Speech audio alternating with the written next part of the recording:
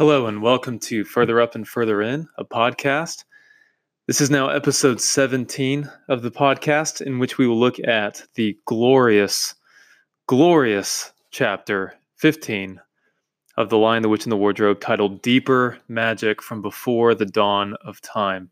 And this chapter is an extremely important one, a very special one to the story, a very special one to me personally. And I think any person who has the slightest familiarity with the Narnia stories has a familiarity with this scene. It's the climax of the novel and probably one of the most enduring and memorable moments in the entire series.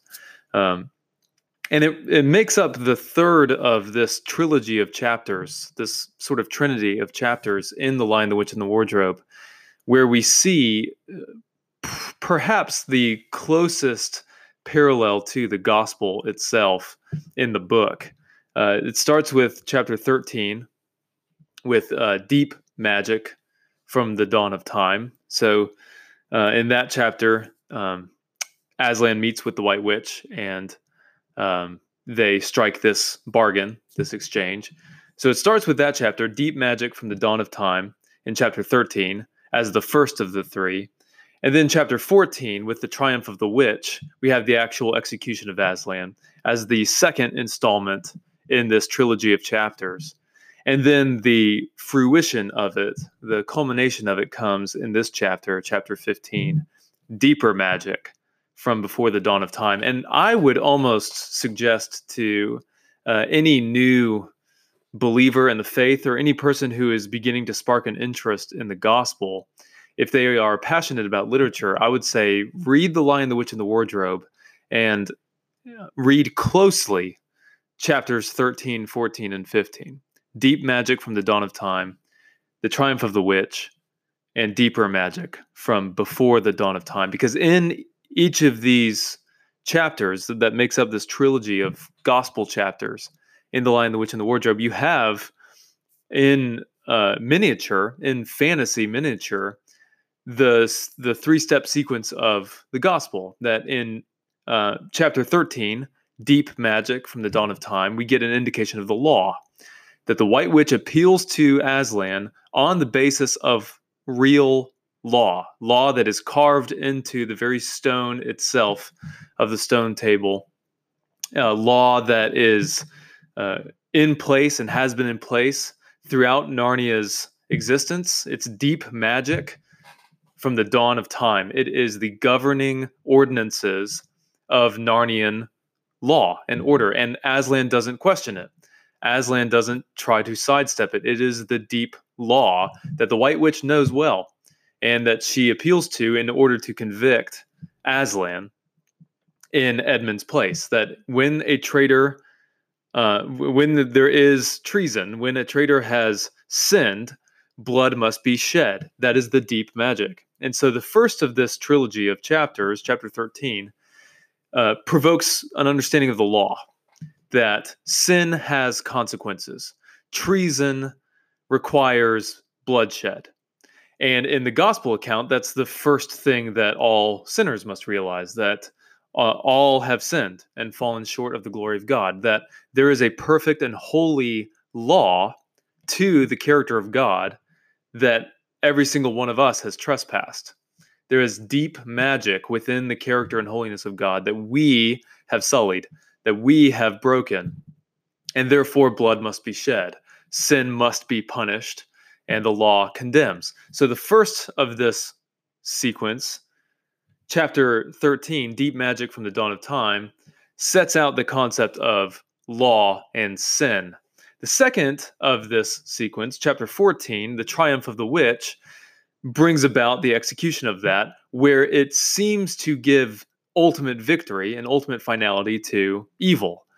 Just as much as in the gospel, the first step for us is to recognize our sin. The second step is to see what Jesus did, that Jesus paid the price and the punishment of that sin, that Jesus, God made him who knew no sin to be sin for us. And Jesus absorbed the full wrath of God in punishment of sin by assuming all of mankind's sin and atoning for it on the cross.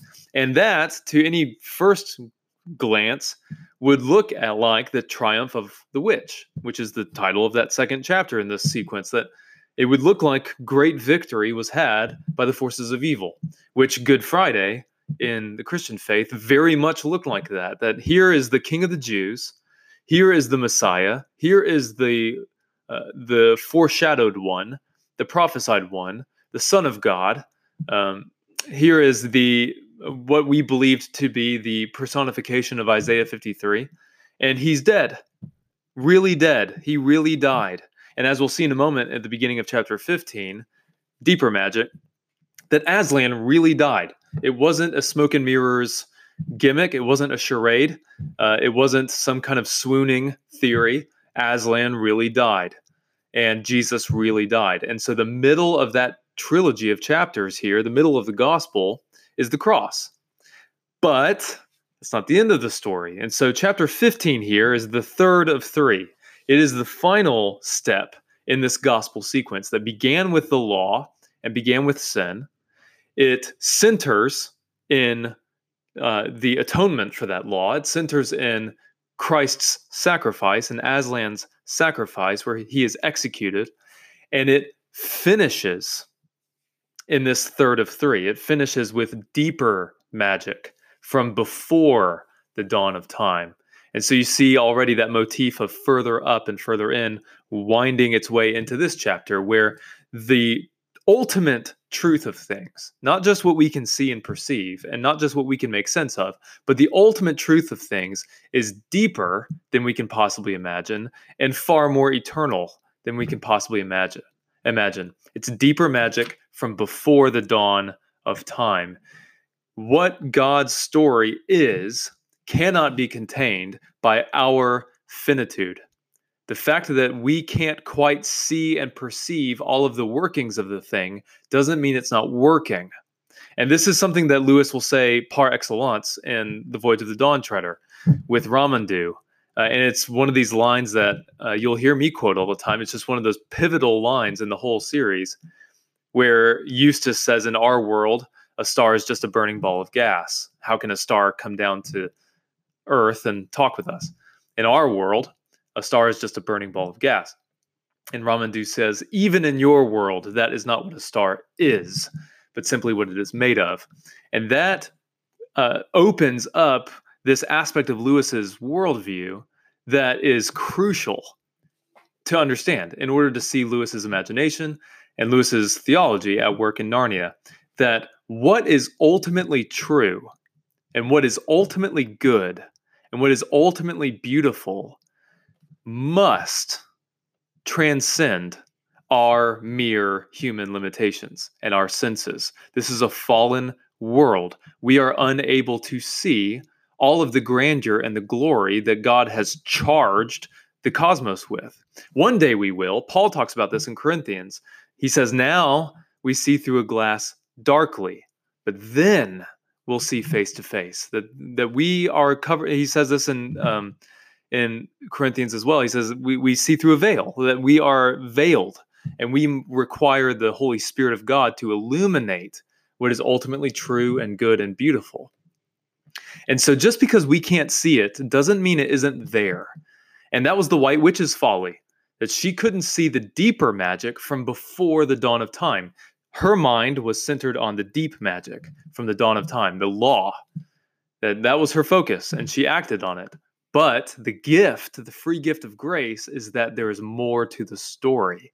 That is God's free gift to us, the promise that there is more to the story, which is a comfort to us, because no matter what we experience in this fallen world, no matter what shadows we encounter, we can walk in faith, trusting that there is always, always, always more to the story, that there is great light beyond the darkness. And though sorrow lasts through the night, joy comes in the morning.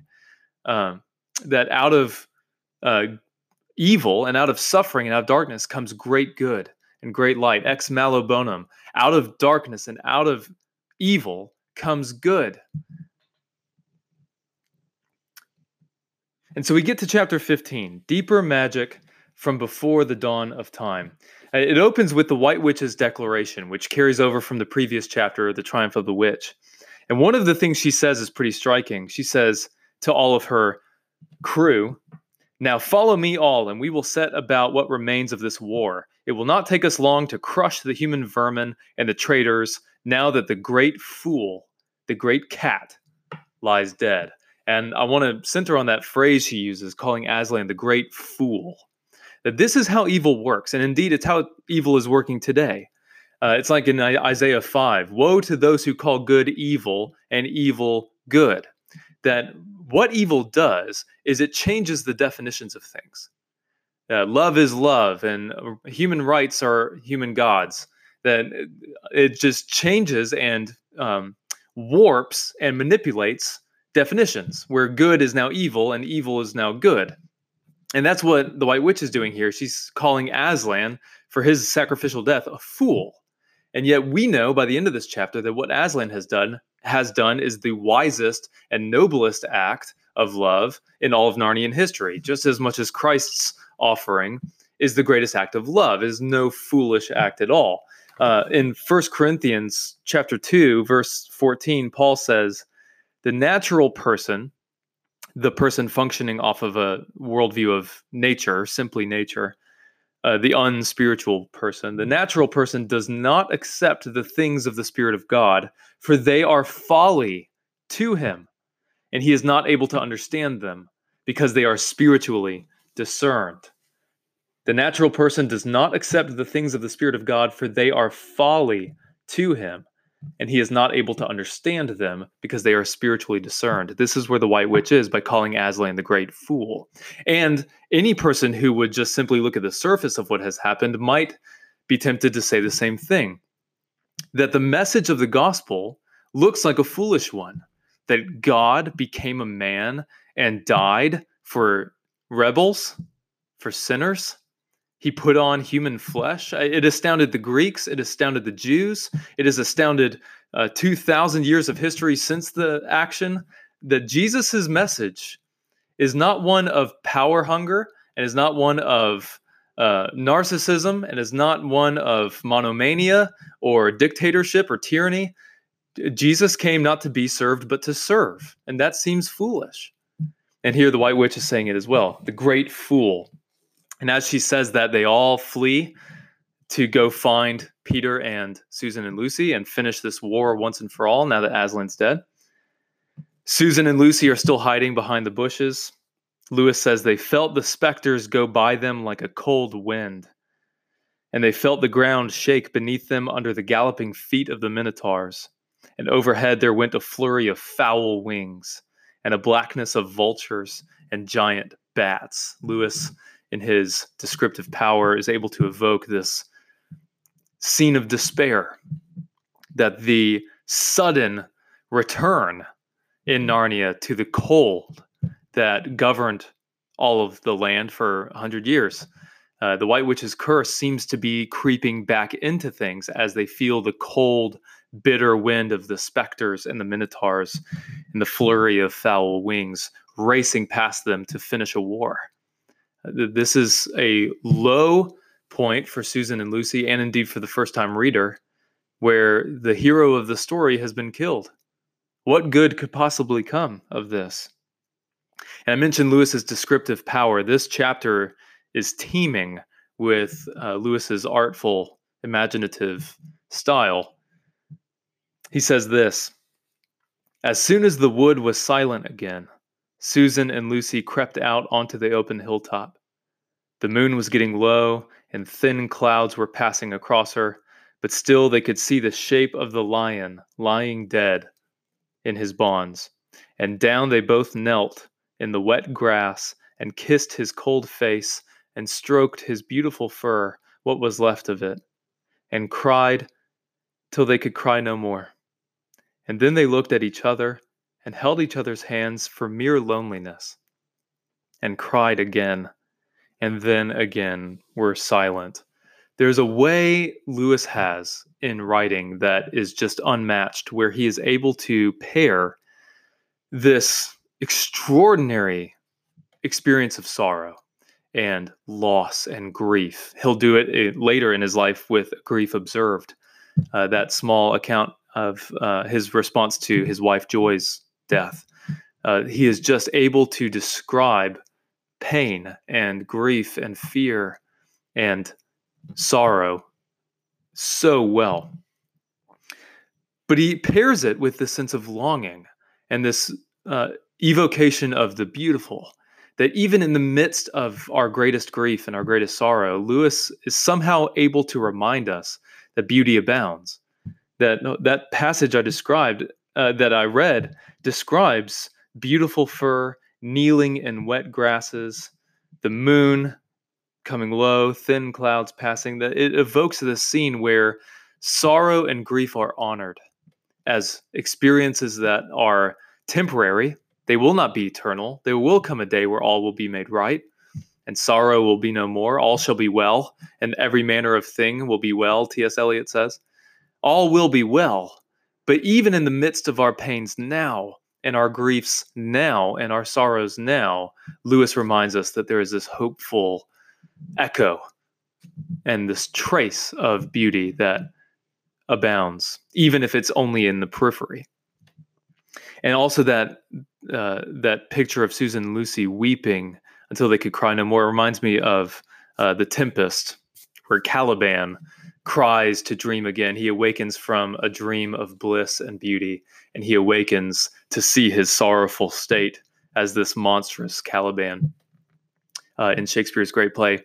And Shakespeare says he cried, "When I woke, I cried to dream again." It's the same sort of pairing that Shakespeare did there that Lewis is able to do, where even in the midst of hurt and sorrow, there is a sense of loveliness and a promise of hope. Even if we can't feel it at the time, it exists.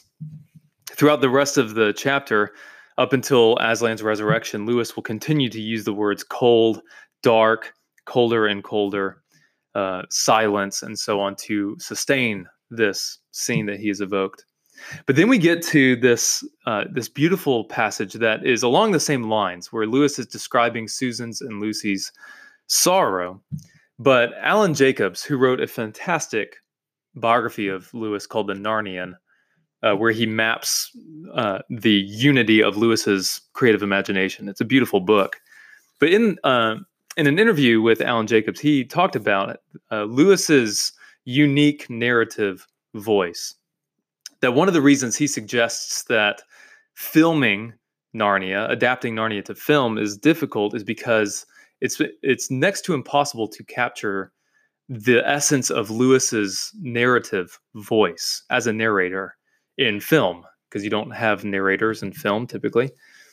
And yet in the books, you can get this sense of Lewis's unique narrative voice. Jacob says Lewis had a way of talking to children. And this passage is one that he quotes, and I want to read it as well, just to give you a sense of what Jacobs was talking about. Here's Lewis describing Susan and Lucy. "I hope no one who reads this book has been quite as miserable as Susan and Lucy were that night. But if you have been, if you've been up all night and cried till you have no more tears left in you, you will know that there comes in the end a sort of quietness. You feel as if nothing is ever going to happen again. At any rate, that was how it felt to these two." Now, Jacob suggests here that this is Lewis putting a pause on the narrative to assure his children readers that everything will be okay, that he assumes this sort of avuncular narrative voice as this way of talking very warmly directly to the reader, where he references the book. I hope no one who reads this book has been quite as miserable as Susan and Lucy were. But he also takes this moment to step out of the narrative and talk to the reader in a way of confidence. He is confiding in the reader. He says, if you have been this sad and this miserable, if you've been up all night and cried till you have no more tears left in you, you will know that there comes in the end a sort of quietness. You feel as if nothing is ever going to happen again. And you get this assurance as the reader that Lewis knows what he's talking about, that he knows grief of this kind and caliber. And indeed, we know when Lewis was 9, He lost his mom to cancer, and he has written about that. In Surprised by Joy, he writes about how he felt that every stable and certain uh, piece of terrain that he stood on at that point had sunk into the deeps, like the island of Atlantis. He said nothing was stable anymore. And another image he evokes is when he talks about being 9 and hearing the pained conversations of adults and doctors happening above him. That when Lewis lost his mother as a boy, he knows intensely what it means to cry until you have no more tears left in you. And this is something he'll echo again in The Magician's Nephew with Diggory and his mom. That there's a sort of sorrow here and a nerve that Lewis is tapping into, and he is confiding in that brief moment with his audience, with his reader. And that warmth that's connected, where Lewis is able to reach out of the book and straight to our shoulders to say, it's going to be okay. That there is a grief, and I know it just as well as you know it. And it reminds us that we are not alone. As someone once said, we read to know that we're not alone. And I believe Lewis writes and speaks with that sort of assurance that he is telling his reader directly that they are not alone. At that point, Susan and Lucy notice the mice coming and untying the ropes with their teeth, gnawing after it. And later on, we'll discover that in Prince Caspian, Aslan will tell Reepicheep, the mouse, that it was out of a great fondness and gratitude for his people, the mice, for chewing off the ropes in this scene that he granted them the gift of speech, the gift of talking. But here we almost see this nihilistic worldview from the girls, where it says, at first she took no interest in this. What did it matter? Nothing mattered now. And this is quite a step for Lucy. Lucy, who was filled with awe and wonder. Lucy, who was the eternal light of the story, the character of hope. It says, what did it matter? Nothing mattered now. But that sentiment is not to last long. We get this paragraph right before the great crack from the stone table, right before the climax. We get this moment where Lewis is describing this panorama scene around the stone table as the sun is starting to come up, that it's moving from the middle of the dark night into the early pale light of dawn, and he sets about describing it quite beautifully. And he resurrects, he brings up again some earlier language that he had used previously with a great deal of symbolic power. He says this: then at last, as they stood for a moment, Susan and Lucy, looking out towards the sea and Cair Paravel, which they could now just make out, the red turned to gold along the line where the sea and the sky met, and very slowly up came the edge of the sun. Now, this is the very sentence before they hear the great noise behind them of the cracking of the stone table. This is the cusp of Aslan's resurrection. And notice what Lewis takes a moment to describe.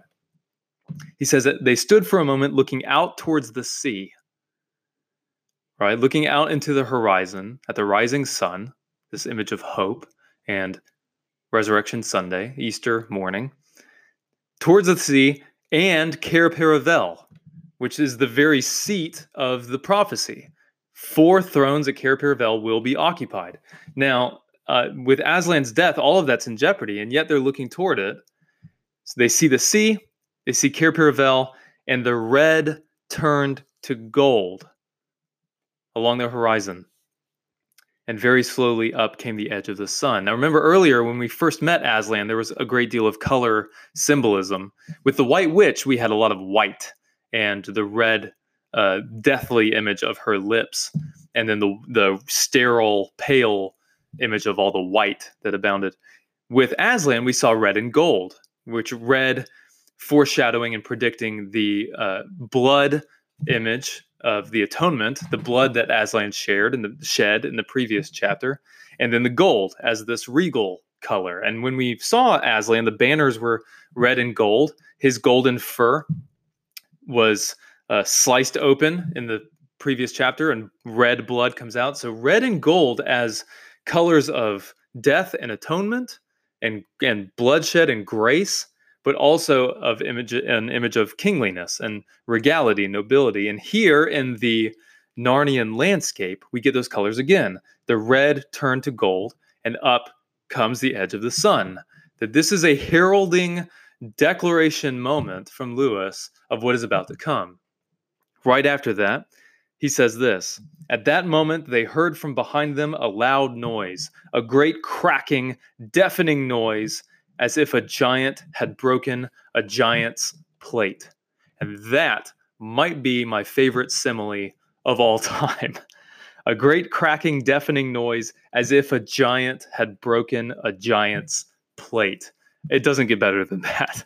But here we get the final conclusive moment, or at least the beginning of it, that Aslan is no longer dead. The stone table has been broken, and death itself will start working backwards, as Aslan will say in just a moment.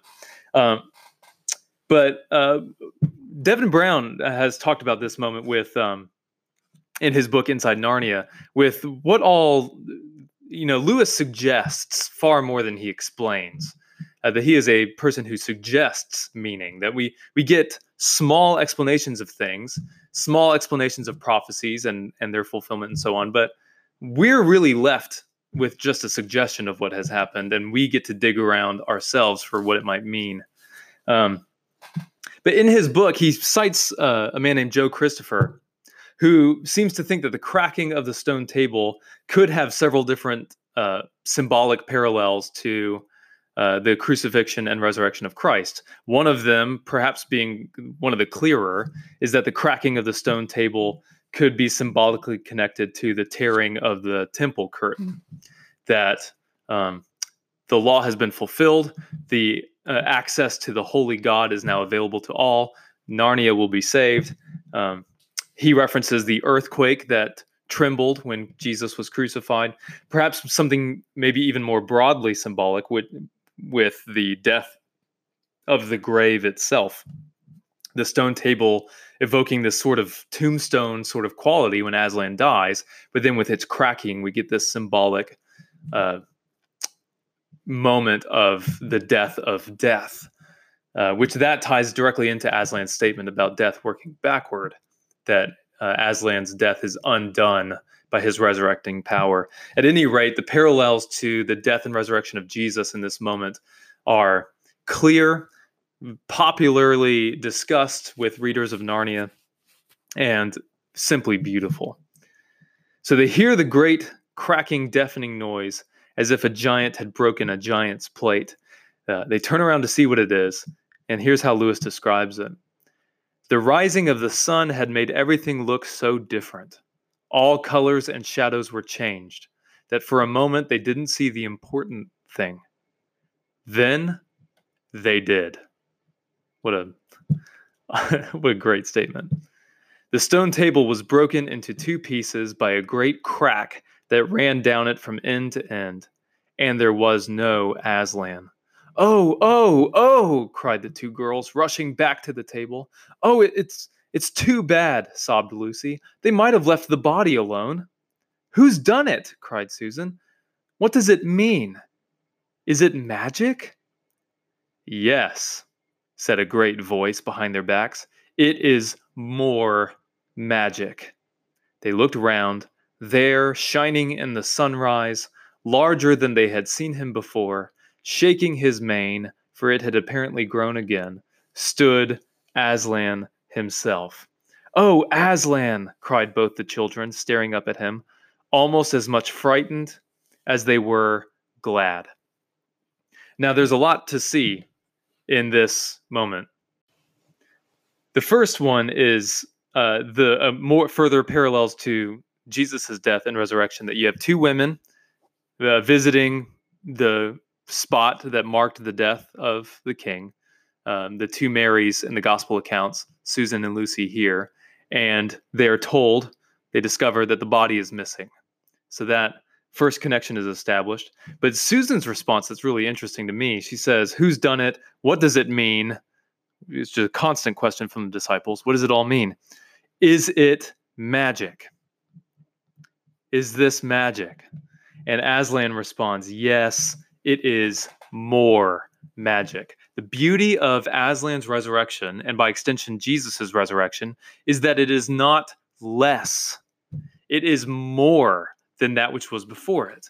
That so often we tend to think that the physical body that we inhabit now and the physical world that we experience now is solid and real, and that anything that comes after death is less real, that we'll become ghostly, wispy angels in the sky, or that our experience in heaven will be somehow thinner, less physical, less solid than here.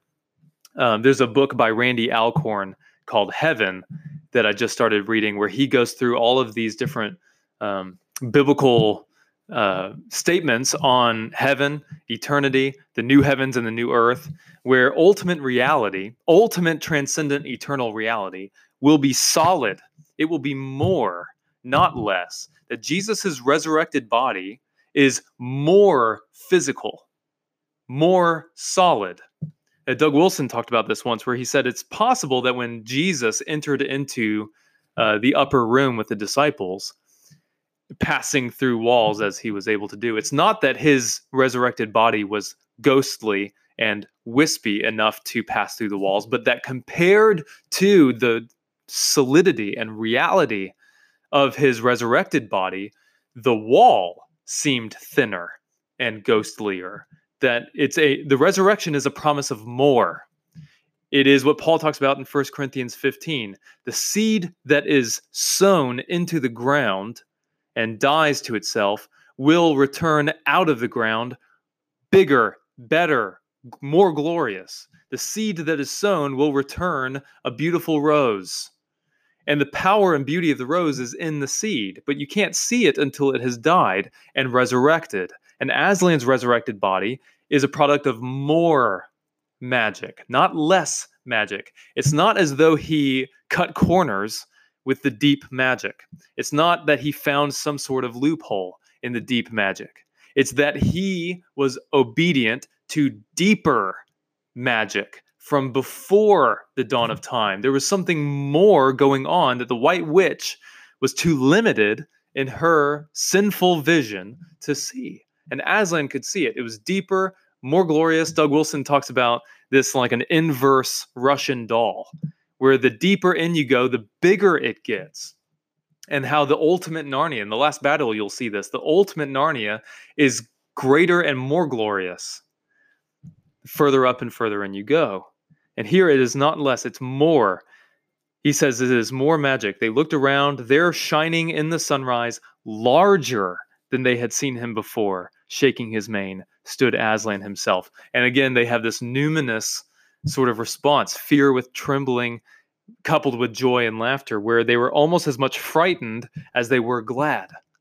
This is an awesome event, that Aslan defeated death, broke the stone table, and returns to vindicate himself as king by conquering the White Witch once and for all. Lucy says, "Aren't you dead, dear Aslan?" And he says, "Not now," implying that he really was dead and now he really isn't.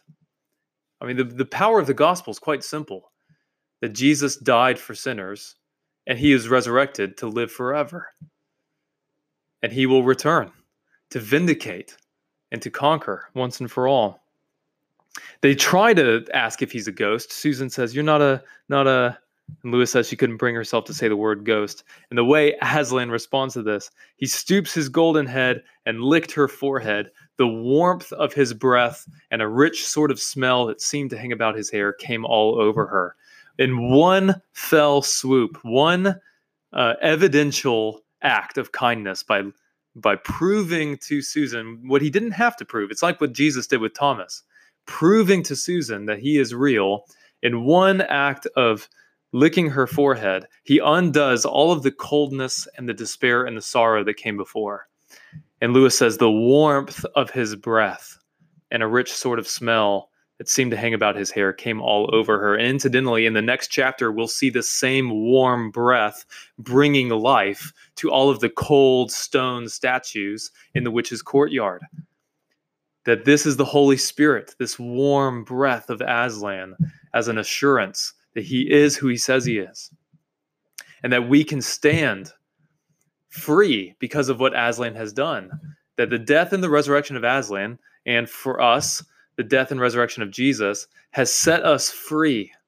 It's the only thing that could save Edmund and you and me. It's the only thing that can save us.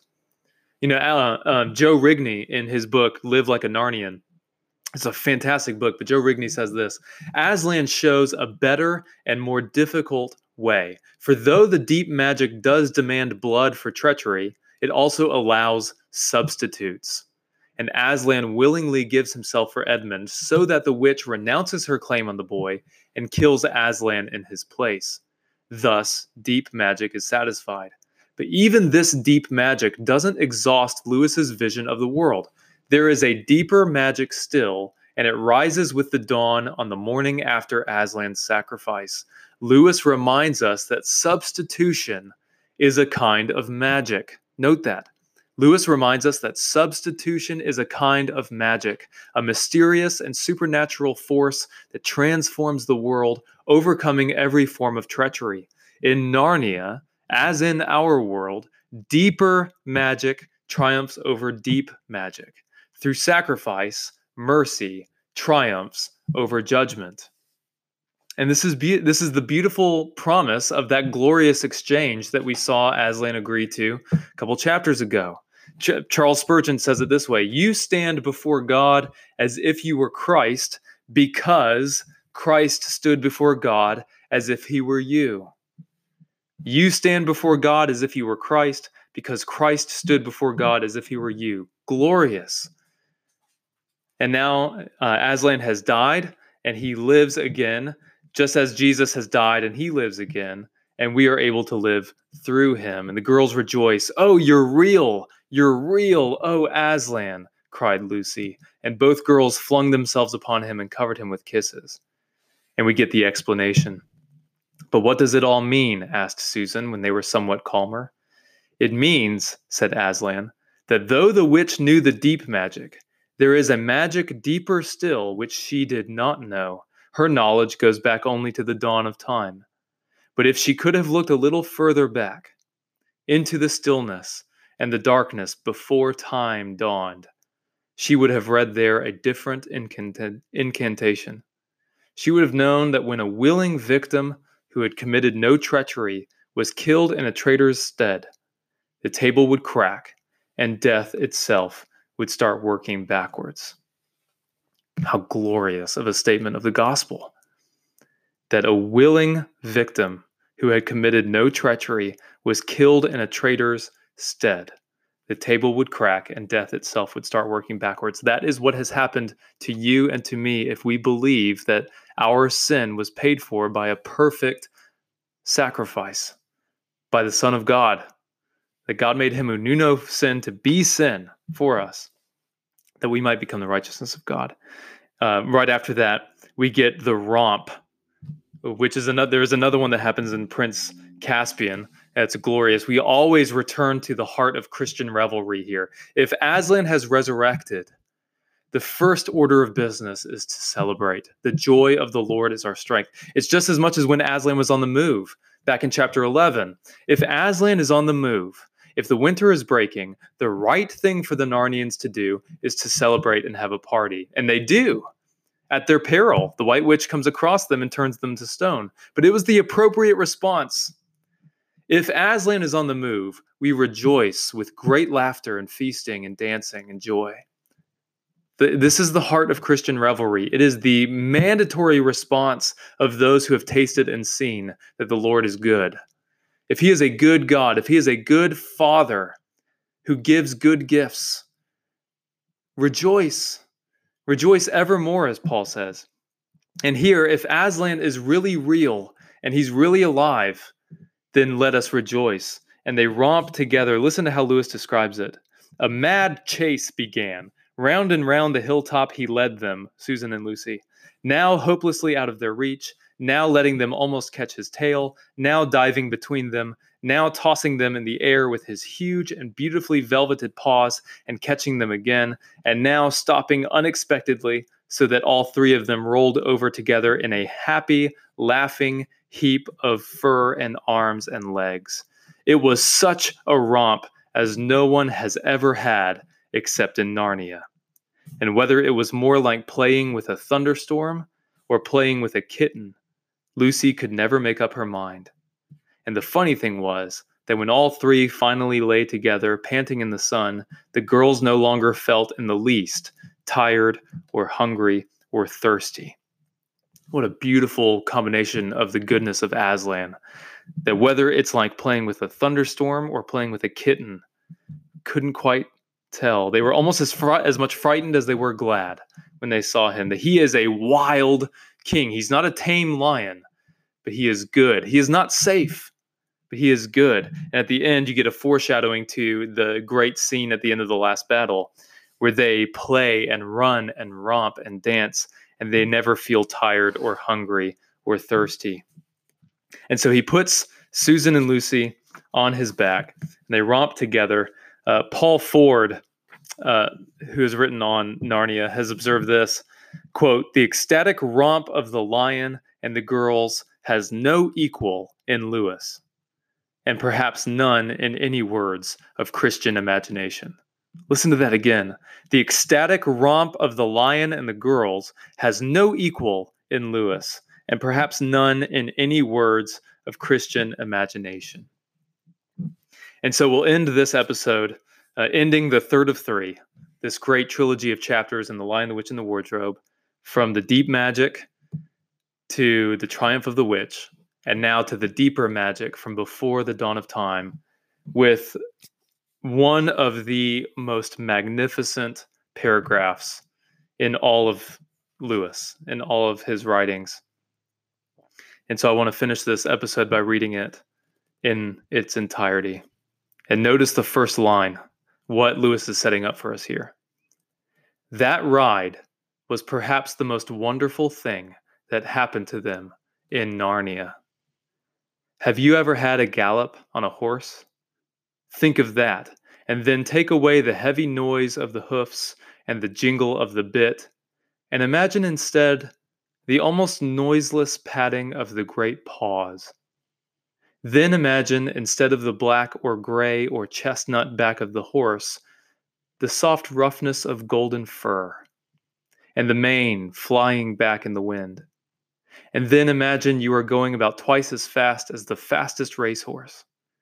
But this is a mount that doesn't need to be guided and never grows tired. He rushes on and on, never missing his footing, never hesitating, threading his way with perfect skill between tree trunks, jumping over bush and briar and the smaller streams, wading the larger, swimming the largest of all. And you are riding not on a road, nor in a park, nor even on the downs, but right across Narnia in spring, down solemn avenues of beech and across sunny glades of oak, through wild orchards of snow-white cherry trees, past roaring waterfalls and mossy rocks and echoing caverns, up windy slopes, alight with gorse bushes, and across the shoulders of heathery mountains, and along giddy ridges, and down, down, down again into wild valleys, and out into acres of blue flowers. It's one of the most magnificent, compelling, and beautiful descriptions of the feeling of being with Jesus that I long for and I want with all my heart, to be able to encounter Christ with that much glory and that much magnificence, bounding over the mountains, sweeping past snow-white cherry trees, never hesitating, never growing tired, laughing and dancing with our glorious Savior. So that finishes this episode. Stay tuned next time for chapter 16, What Happened About the Statues. The podcast you just heard was made using Anchor. Ever thought about making your own podcast? Anchor makes it really easy for anyone to get started. It's a one-stop shop for recording, hosting, and distributing podcasts. Best of all, it's 100% free. Sign up now at anchor.fm/new. That's anchor.fm/new to get started.